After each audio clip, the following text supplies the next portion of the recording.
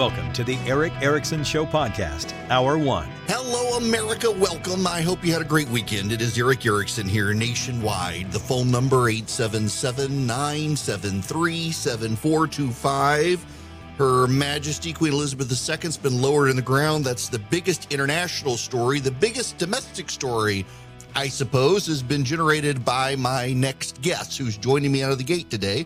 The governor of the wonderful state of Florida, Ron DeSantis, joins me. Governor, how are you?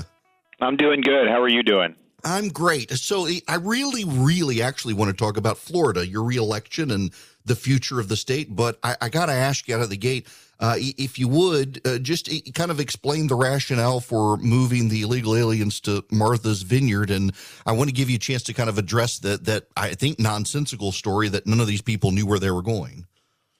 Well, yeah, on the second part, so this is done with a vendor that the state of Florida has contracted with, and the vendor got written consent forms from everybody that was transported, also provided a packet that had a map of Martha's Vineyard, numbers on the vineyard for social services as well as for the state of Massachusetts. So there was no doubt that that's where they were going. And in fact, when they were getting ready to do the transport, there were some of the migrants who said, you know what, we don't want to go to Massachusetts, and so they ended up not going. So it was purely voluntary, and it was that. And here's the thing. The policy that we have is simply, I would like to see President Trump's border policies reinstituted. I mean, most of the people coming across the border illegally are making effectively bogus asylum claims. So if they're making asylum claims that we know 95+% are not going to be valid, or 90%, they should wait in Mexico, let that claim be adjudicated. If they have a valid claim, then obviously, they're entitled to use that law to come in. But instead, what Joe Biden's done is he's basically opened the border. You have people pouring in. 40% of the folks, because I've had people on the southern border help in Texas last year, and then in our conversations, between 30 and 40% have said Florida is one of their preferred destinations. And so we obviously are not a sanctuary state. We just can't absorb. It's not the way you do policy to just have floods of people coming in. And so what Biden, and so our view is we want to divert to sanctuary states who have said that's their policy. So that's why we got the $12 million in the budget. We've also done things that haven't gotten as much press, like we've had interdictions in the Panhandle. We've seized narcotics. We've been able to bring some of the, I guess they're coyotes or smugglers up on charges. But that's kind of a onesie-twosie thing. If you're able to get into a sanctuary jurisdiction, the hope is that they would stick because they'd be able to have benefits and whatnot. But also, I do believe that the people that proclaim to be sanctuary jurisdictions are the ones advocating for this open border policy, and yet a lot of them seem to not want to have to deal with any of the consequences of their own policies. And I think what happened in Martha's Vineyard is an example of that. I mean, they had proclaimed to be a sanctuary area. They had said that they wanted to be a hub. I think Ted Cruz last year had said that they should be the place, and these politicians saying, yeah, we want to be the place for that, okay? So then when you have just 50 of them, not only did they not did not act as a sanctuary, they called in the National Guard and they deported them off the island the next day. So it just shows they want to impose burdens on the rest of the country, but they don't want to do it. So ideally, you wouldn't have buses going from El Paso to New York like you have. You wouldn't have Greg Abbott doing buses or Florida doing any of this stuff. You would just recognize that the policy of Biden has failed, change it, and then a lot of these problems would go away. You said something this weekend that, it kind of struck me to the core because I had forgotten about it myself, but 53 illegal aliens died in a tractor trailer in Texas. The federal government changed not a single policy. You send 50 to Martha's Vineyard, and the president scrambles the entire administration to take action. That really was a striking contrast. And here's the thing, Eric. The folks that went to Martha's Vineyard, Biden is having these people going in. The federal government just basically, yes, I know they do fly some people around, but mostly people they just abandoned. So these people were basically homeless. I mean, they had nowhere really to integrate to. And so this was a huge benefit for them. They've actually, some of those folks have written into the vendor, thanking the vendor for being able to effectuate their transport. So they went, clearly it was beneficial beneficial for them to be able to do it. Now, obviously, Martha's Vineyard didn't want anything to do with it, and so they deported them. But the reality is, when you hear some of the people acting like it's inhumane to transfer to a sanctuary jurisdiction, that doesn't make any sense, because they're in destitution basically because of the federal government's really reckless policies. And so at the end of the day, Martha's Vineyard didn't want to put their money where their mouth is. I understand that. I mean, I think they're willing to virtue signal if it's just self-congratulatory type stuff, but they really didn't want to follow through with it. But it has raised the issue now of this border, because the corporate press doesn't want to talk about any of the things that a lot of conservatives have been concerned with a long time. And yes, the fentanyl has affected Florida. We've had criminal aliens commit serious crimes against Floridians, and then we do have just kind of the migrants who, a lot of them, they are not necessarily committing crimes. They're economic migrants, but that causes stress on communities, as we saw. Even one of the wealthiest in the country said they didn't have the resources to take care of 50. How do these border towns do? So all of those are important, but I also just think as an American, people look and say, okay, do you have control over your border and your territory or not? And it makes us look like a third world country when you see all these images coming in of just chaos day after day after day. Well, now people are talking about it, and I think people are going to have to defend who are for Biden's policy. They're going to have to defend it. And, it's pretty much indefensible. It is. Now, okay, we've gotten that out of the way. I actually really want to focus on Florida, because we're not even to the midterms yet, and so many people want to talk about 2024. I'm curious about your reelection in Florida. My dad is a first-generation American born and raised in Coral Gables. I took him to his high school reunion, 50th high school reunion a couple of years ago, and he wanted to go show me where they used to go on mission trips down to this Indian reservation. It was now an Aston Martin dealership. The whole place has exploded down there. He couldn't believe it. The economic growth in Florida has been astonishing, particularly during COVID compared to other states. What does a second-term Ron DeSantis administration look like for Florida? Well, I think you will continue to see a continuation of income and wealth moving into Florida. And to be honest with you, Eric, these other governors' races will have something to say about that. I mean, for example, in your state, I think Brian Kemp's going to win that race. I think he's done a good job. But if Stacey Abrams were to win, that would spark refugees out of Georgia to Florida. There's no question about it. Some of these other states where if they don't get a good governor, that could definitely cause people to make those decisions. And I think what happened since COVID was we were standing out as kind of a place of refuge of sanity. The world had gone totally mad. A lot of those blue states had had a lot of bad policies anyways with taxes or whatnot.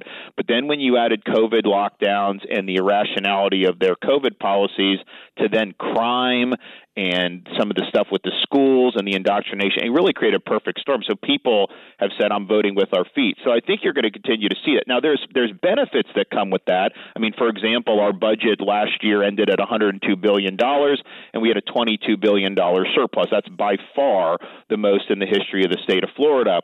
So you have benefits. You also have challenges because as more people come, and it's not just people moving. Our visitation was off the charts in 2021. We had almost 45% of all international visitors to the U.S. were to the state of Florida. And so we've really been the destination for a lot of people now. So that means you have challenges with things like infrastructure. It does mean that the state, although we're well positioned, I'm very mindful of some of the national economic turmoil that we've experienced on the inflation front, but I think there's a lot more turmoil to come with Biden's policies. And so we're looking at this budget surplus of $22 billion to say, okay, we got to return some to the taxpayer, so we're going to do the biggest tax relief that we've ever done. I've already announced slashing tolls for all commuters by 50% across the state, which people will love that, and that'll save some people, $1,000 or $1,500 a year, depending on how much they're commuting and how many tolls. We're going to roll out tomorrow, so stay tuned, a whole host of really family-friendly tax relief. So, for example, one of the things we did this year, we did a holiday for all baby items like diapers and wipes and all these other things. And my wife, we have a 5, a 4, and a 2-year-old, and she's like, why did it take you to your 4th year as governor before you did the baby stuff? Our 2 oldest have long been out of diapers, and our 2-year-old is pretty good now too. But I think from a family, so we're going to do a lot of things to make a lot of that stuff permanent for families, because we really, the migration that we've seen, we've always had retirees, but it has been a lot lot of families have come because they're interested in that. So we're going to do big tax relief, but what we're also going to do, and we'll be rolling this out in the next couple of weeks, we're going to do an infrastructure moonshot to try to get ahead of a lot of the growth that we're seeing. We always have a really robust transportation infrastructure budget. This year was the biggest ever. We're known of having a good FDOT. Our agency is heralded around the country as being efficient. At the same time, there's areas around the state that are getting congested, and so we're going to put kind of some rounds on the target, so to speak, to say, hey, let's accelerate. Instead of taking 20 years to do, let's put some money in right now and accelerate. So I think that'll be exciting for people, because those are some of those projects will break ground within maybe a year or 18 months from now and be able to be completed way in advance of if we just kind of let this stuff go on autopilot. We were down there a couple of weeks ago. My daughter wants to be a rocket engineer. She wanted to go to NASA for her birthday. Thing that really struck me, I go to Florida all the time. It was the first time I noticed it, is the rest stops along the way. They're the counters, so the 18-wheelers know how many spaces are available. They can pull in and not have to park on the side of the road like they do in so many states. I was actually really impressed with that project that's been implemented in the state over the years. I'd never seen anything like it, and sure was handy that we weren't having to dodge 18-wheelers trying to pull off the side of the road to meet their hours at night. They had a place to pull in. For sure. Speaking of infrastructure down there, you've got this explosive growth, and I'm always struck by progressive friends of mine who, some of them don't even particularly care for you, but they always remark that you've done a really good job as governor balancing the explosion of growth, but also the environmental concerns and the diverse ecology in Florida. How do you, as a Republican, when Democrats go all in on climate change and stuff, how do you look at it as public policy to balance the environment and the economy? Well, I think what I'm doing is reaching back to the historical roots of the Republican Party with people like Teddy Roosevelt. They were conservationists that wanted to leave what we were given from God better than we found it. But part of the reason we wanted to do that is because we want to enjoy the beautiful natural environment. We want to be able to pass that on to our kids and grandkids to be able to enjoy. I think what the left is doing, they get off on the global warming stuff, and they basically want to use that as a pretext to do policies they would want to impose on society anyways. So I'm not doing any of that. What I'm doing is focusing on things that actually impact people's lives. And when I became governor, I had kind of the sugar industry opposed me. A lot of policy in Florida had been more geared toward kind of helping that industry to the exclusion of some of the other things. So there was a lot of communities that have been very frustrated with that. So I said, look, I'm gonna move forward. I'm gonna get it done. We're gonna be in a good spot. So I came into office. We did a big executive order, reoriented policy. We also eventually passed a bill for water quality that went through the legislature. But I said I am going to put real money on to get the infrastructure in place that you need to. So, for example, Lake Okeechobee, when that would rise, it's controlled by the Army Corps of Engineers. They would spew the water out into the estuaries that would go out to the west coast and east coast of Florida. The problem is, there's a lot of runoff that goes into Lake Okeechobee. There's a lot of nutrients, so it ends up sparking things like algae blooms. Well, that's not good. So what we've done is we've accelerated a lot of the water infrastructure. We now have a reservoir that's complete on the east side of Lake Okeechobee. We're going to have one complete on the west side, and then we've done a lot to accelerate this reservoir south of Lake Okeechobee. We've also made infrastructure improvements to, say, like raise some of the bridges so more water can go, raising roads. So you now have, the way God intended the Florida Everglades was that water would flow down through the Everglades into Florida Bay, but that has kind of been choked off over the years for different reasons. We're now restoring that flow down to Florida Bay, and so the water in Florida Bay is much better than when I became governor. We've had fewer algae blooms than I think probably in any 4-year period in modern Florida, but a lot of it is just making sure you have the infrastructure in place to clean water and to be able to put it where it needs to go and not have dirty water going where we don't want it to go. Governor, last question for you. You got an open mic here, and I know a lot of people in Georgia are listening on my flagship station. How would you explain to Republicans who continually punt on the issue of giving kids access to better school choice opportunities?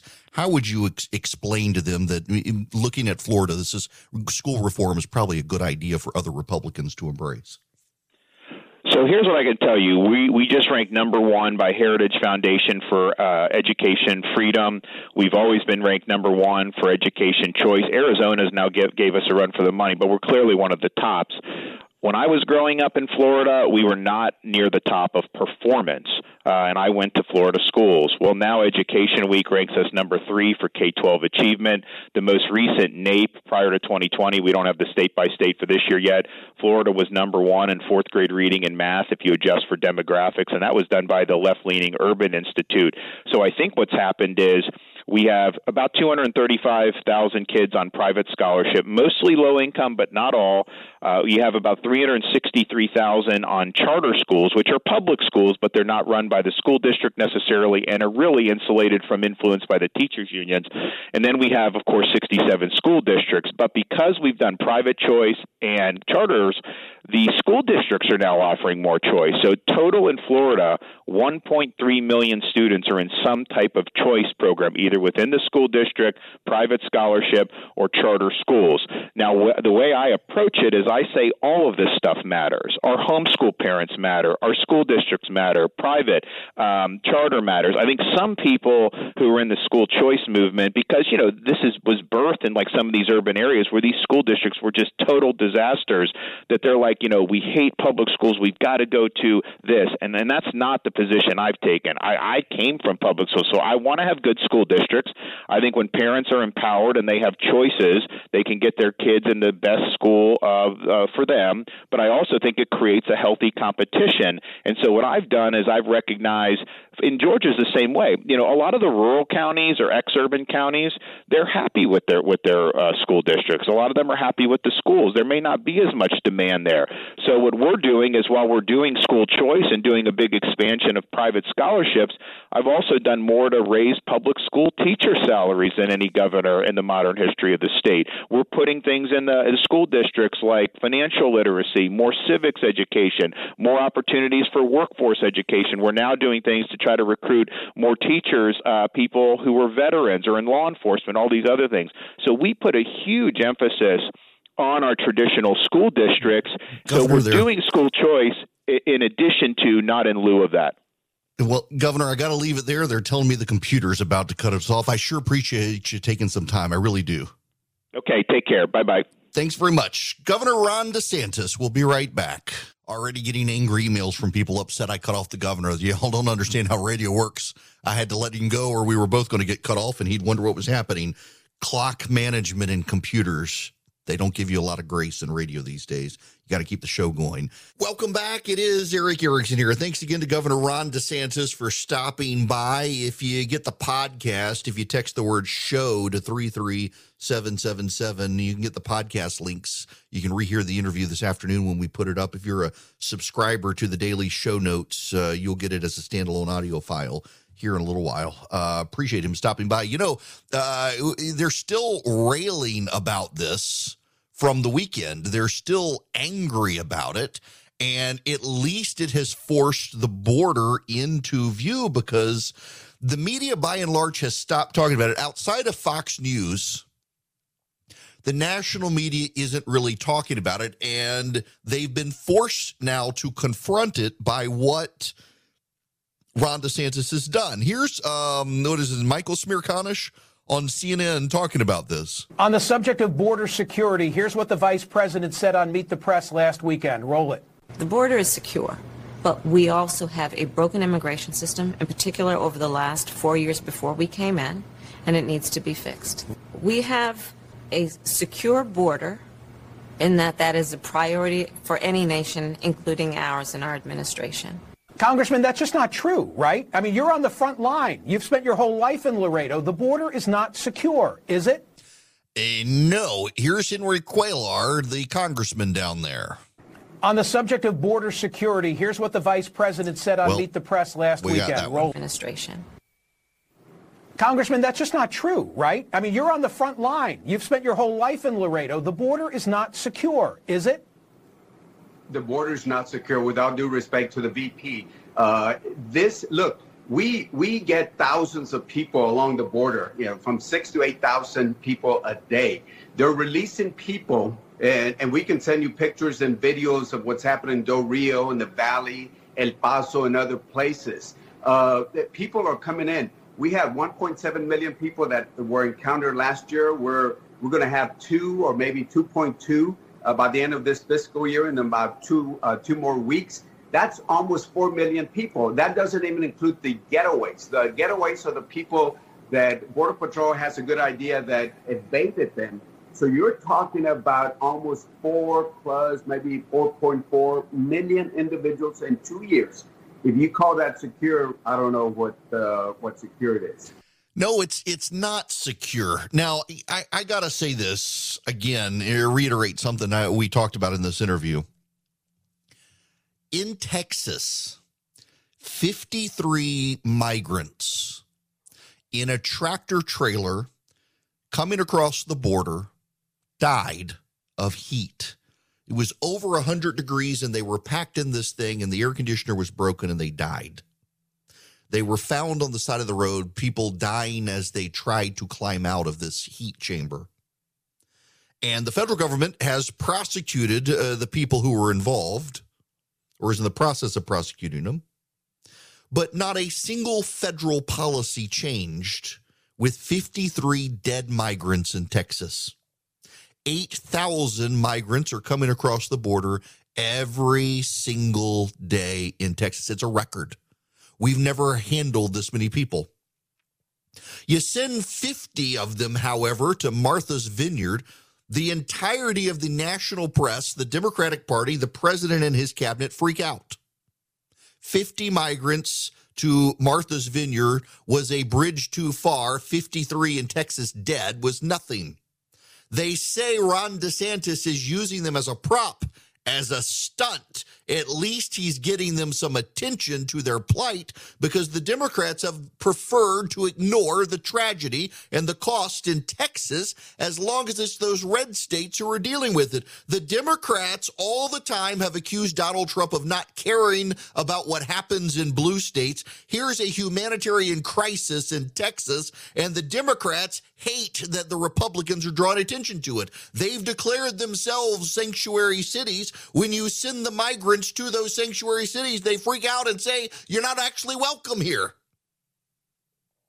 It sure would be a lot easier to take the matter seriously and close the border instead of just saying it's closed. Democrats have this belief, progressives in particular have this belief, that if they can control the language, they can control the debate. And so they say the border is closed, and they believe if you say it enough, people will believe it. It's the thing they've accused Donald Trump of. By repeating a lie all the time, people believe it's true. That's what they say about Donald Trump. Same damn thing they're doing with the border. They accused Donald Trump of being authoritarian, and yet here they are with their authoritarianism. Joe Biden flew those migrants to Jacksonville, Florida. Joe Biden was flying migrants to Jacksonville, Florida on midnight flights out of El Paso and dropping them off. Ron DeSantis sent 50 to Martha's Vineyard. You will notice not a single Democrat has said one damn word about those people being dropped off in Jacksonville, Florida. But they went to Martha's Vineyard, and you would think the world was coming to an end. Maybe we should close the border instead of just saying it's closed. Perhaps if we actually took the matter seriously, it's not a partisan position, a secure border. Maybe, just maybe, if we did that, this wouldn't be a problem. The level of hypocrisy from Democrats on this issue is rather stunning. They haven't wanted to deal with this issue. That's not leadership. At least Donald Trump took action, and Joe Biden has reversed his action now and exacerbated the problems. Both parties define each other by what the other party is against. They don't stand on their own. This has been one of my criticisms of people on the new right for a while. If Democrats say they're for X, these people on the new right don't say they're for Y, they say they're for negative X. Exactly the opposite of whatever X is. If the Democrats are for Ukraine, they're against Ukraine. If the Democrats are for an open border, Republicans are for a closed border, except this is exactly the opposite, where it's the Democrats who have defined themselves as being in favor of an open border because Republicans want it closed. Going all the way back to the Bush administration, Republicans have said, seal the border, be secure with the border. Democrats in Congress refused to fund it, refused to deal with it. Barack Obama got into office. Now Joe Biden's in office. They pretended it wasn't a problem. When Donald Trump actually fixed the problem, Democrats screamed he was a racist. You know, it's not just Donald Trump who was putting kids in cages at the border. They were still there under Joe Biden. And notice how Alexandria Ocasio-Cortez doesn't say anything about it now. It is rank hypocrisy on the Democratic Party side. They have become exactly what they said Donald Trump was. They have behaved exactly as they say Republicans behave. They have found an issue Republicans have a strong stand on, and they haven't come up with a different solution. They haven't come up with a different angle. They've just come out exactly the opposite of it, and the Republicans are actually on the side of where voters are. Ron DeSantis and Greg Abbott, as Ron DeSantis said in my interview with him, they should not be putting migrants on buses. They should not be flying migrants to Martha's Vineyard. It's notable Ron DeSantis didn't call them illegal aliens. He called them migrants. In fact, he used the phrase economic migrants. They're coming here for work, for a better life. Noticeable phrase that Ron DeSantis used instead of illegal aliens. And he said they shouldn't be going to Martha's Vineyard, and they shouldn't be going to progressive states. But the problem is they have to do that in order for the left to pay attention to this problem, because as long as this problem exists just in Texas, just in Florida, just in red states, the Democrats don't care about it. They don't think it's a problem. They can tell everybody the border's closed. This is infuriating, and it's not just them. We've seen a number of people from outside Central America and South America come across. There have been Russians detained. There have been Ukrainians detained. There have been Middle Easterners detained. If those have been detained, what about those who haven't? How do we know how many have gotten through who didn't get captured? My buddy Chip Roy is a congressman from Texas. He's told me the story. I've had other people now tell me the story. The Border Patrol has now talked about the story, that the drug cartels are using migrants crossing the border with drones. They can see where the Border Patrol is staked out. They send the migrants towards the Border Patrol. And when those Border Patrol agents head towards the migrants to detain them, then the fentanyl runners cross at a different point. And they fire flares or guns in the air to let the Border Patrol know they've made it across. They're taunting our Border Patrol. They're pouring fentanyl across the border. They're pouring opioids across the border. They're pouring other illegal substances across the border. They're human trafficking across the border. The migrants who want to come here for a better life, they go one way and get caught. Those being trafficked, the drugs, they go a different way. Once those migrants are distracting the Border Patrol. This is a humanitarian crisis. It's a crime crisis. It's a national security crisis. And the best the Democrats can do is claim language and say, well, the border's closed. Apparently open means closed. What's the definition of is? No means yes. Yes means no. They've turned everything on the head. Why? Solely because they're defining themselves in opposition to whatever it is Republicans want, no matter how good the policy. And kudos to Ron DeSantis and Greg Abbott for drawing attention to it. I don't like the politics of theater, but clearly Ron DeSantis doesn't either. I mean, you heard him say, if you listen to my interview with him, it's not something he wanted to do. He doesn't enjoy the theater of it, but it had to be done to get people talking about this issue, because the entirety of the media outside Fox has ignored it. The entirety of the Democratic Party and the president have ignored it. But you send 50 people to Martha's Vineyard, a place that said they were glad to take them, a place that declared itself a sanctuary for illegal aliens. So you send them there. They're like, oh, God, we can't have them here. You said you wanted them. You said it should be policy. You said you were fine, so you send 50 of them. They shut the whole island down and build a wall on the island to keep them out. Highlighting that sort of hypocrisy is sometimes necessary. You kind of want a politician who doesn't engage in the performance of stunts just for the performance of stunts, but knows when to use them as necessary to draw attention. And DeSantis did. Of course, the media is in high dudgeon about it. This is all they can talk about. They're not even paying attention to the Queen right now and her burial and funeral, the largest news story on the planet happening in London. Nope, they're screaming about Ron DeSantis, who got the better of them and showed that these Democrats who say we love sanctuary cities, we want sanctuary cities, bring them all here, bring us your tired, your poor, your refugees. Well, when they get there, they round them up and ship them to a military base because they don't actually want them. They just want to claim it. They want a virtue signal without actually having to worry about having the virtue. Now, I want to jump to a phone call real quick before I get out of here. Chip, you're going to be up next. Chip, welcome to the Eric Erickson Show.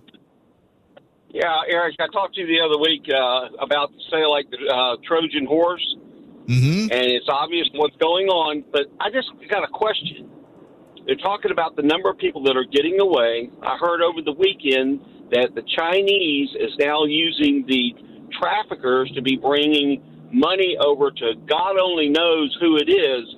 So when we have another 9/11, will the president take and say it's Trump's fault? Trump did it, or it's the Republicans' problem? Oh, undoubtedly. Undoubtedly, they'll blame the Republicans here. And, of course, you know, Chip, the media is going to give the Democrats a pass on this as well. They'll say, well, of course it was the Republicans who they drew so much attention to it. The Chinese and the drug cartels knew how open the border was. Had they kept their mouths shut about it, they would have never known. I mean, this is kind of the way the media works right now. It's so broken at this point. It has become so partisan, it's somewhat discrediting. Well, more than somewhat discrediting. Real quick, Julian Castro, the progressive from Texas, listen to him. I guess he, in the Biden administration or some such? Listen. I hope the DOJ will investigate, Lindsay, because as others have pointed out, what they're doing is they're fraudulently inducing these individuals who, by the way, are here legally. To seek asylum is perfectly legal. And so they're here legally. They're being fraudulently induced to cross state lines, essentially for these governors' political gain. To me, these governors have basically become human traffickers. Yes, human traffickers. So does that make Joe Biden a human trafficker when he rounds up aliens and puts them on a plane to Florida? Is Joe Biden also a human trafficker? By the way, you'll note from the governor, DeSantis, that they all signed waivers. They all noted that they were headed to Martha's Vineyard. They were all told where they were going when they got on the plane. The Democrats don't actually care about the problem. You see, he said they were here legally. He said they were here legally. That's what Julian Castro said, to seek asylum. That, you know, people game the system. You can show up and claim you're demanding asylum, whether you have legitimate need for asylum or not. It doesn't matter. You game the system and then you stay. The Democrats don't want to be serious about the problem. They will not take this problem seriously unless they're forced to, and Governor DeSantis has forced them to pay attention to it. I want you to pay attention to me real quick on the Eden Pure Thunderstorm 3-pack. You get 3 of them for less than $200, and you get free shipping, and you're saving $200, and you get to clean the air. It's actually a wonderful thing. You go to EdenPureDeals.com, and on the front page, you're greeted by a discount box. You put in ERIC3, ERICK3. You'll click through, see the 3-pack, you put it in your cart, and away you go. You get 3 of them for less than $200. Now, what does it do? It eliminates odors. It doesn't mask them. It wipes them out. I had to run one in my car the other day because I got in it with a lit cigar, wasn't thinking about it, and the whole place smelled like a cigar, and it worked. It wiped out the odors. I use it when I fry in the kitchen, and it wipes out the odors. You don't have to use the essential oils, ladies. You just fire up the Eden Pure Thunderstorm, and it wipes out the odors instead of masking them. Save the essential oils for other things. EdenPureDeals.com. You put in the discount code ERIC3, ERICK3. Get 3 of them for less than $200. Save $200. Get free shipping. EdenPureDeals.com. Friends, I'd like to laugh with you for just a moment. Please share a laugh together. Welcome back. It's Eric Erickson here. It is 877-973-7425 if you want to be on the program. I'm looking at the Real Clear Politics polling average in Georgia between Brian Kemp and Stacey Abrams. The Trafalgar Group, which is Republican, has Kemp up 7.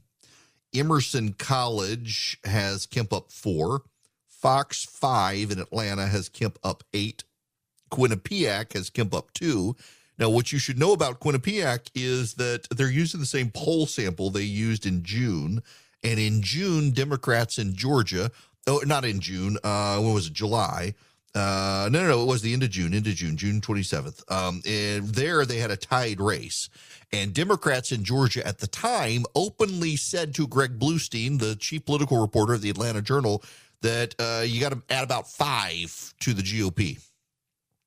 So if they now have Kemp up 2 when they had him tied in June, plus 5 using the same sample, you've got a 7-point race in Quinnipiac. His polling average is 5.3%. He's never been behind Stacey Abrams in a single poll this year.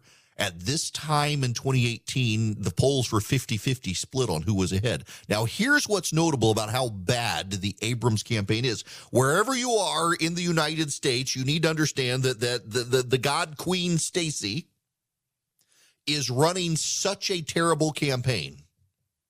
On Saturday, she showed up in Athens, Georgia. For those of you in Winnemucca, that is the home of the University of Georgia. The home of the University of Georgia. She showed up there on Saturday during the college football game between the University of Georgia and the South Carolina Gamecocks of Columbia, South Carolina. She did an event on Broad Street, the big street in downtown Athens, Georgia. She did a big event. Nobody showed up because it was during the middle of a football game and it was an away game. So all of the good Athenians were in Columbia, South Carolina, only about a 2-hour drive from Athens. They went over there to tailgate. So she had an event in the home of the Dogs during the middle of a football game that was played out of town. Who does that? I mean, like, that's campaign management 101. My gosh, to give you an idea of this, when I got married, I was given a UGA football schedule, and my law firm said, don't get married on any of the dates of a home game. I mean, people in Georgia take it seriously, except Abrams.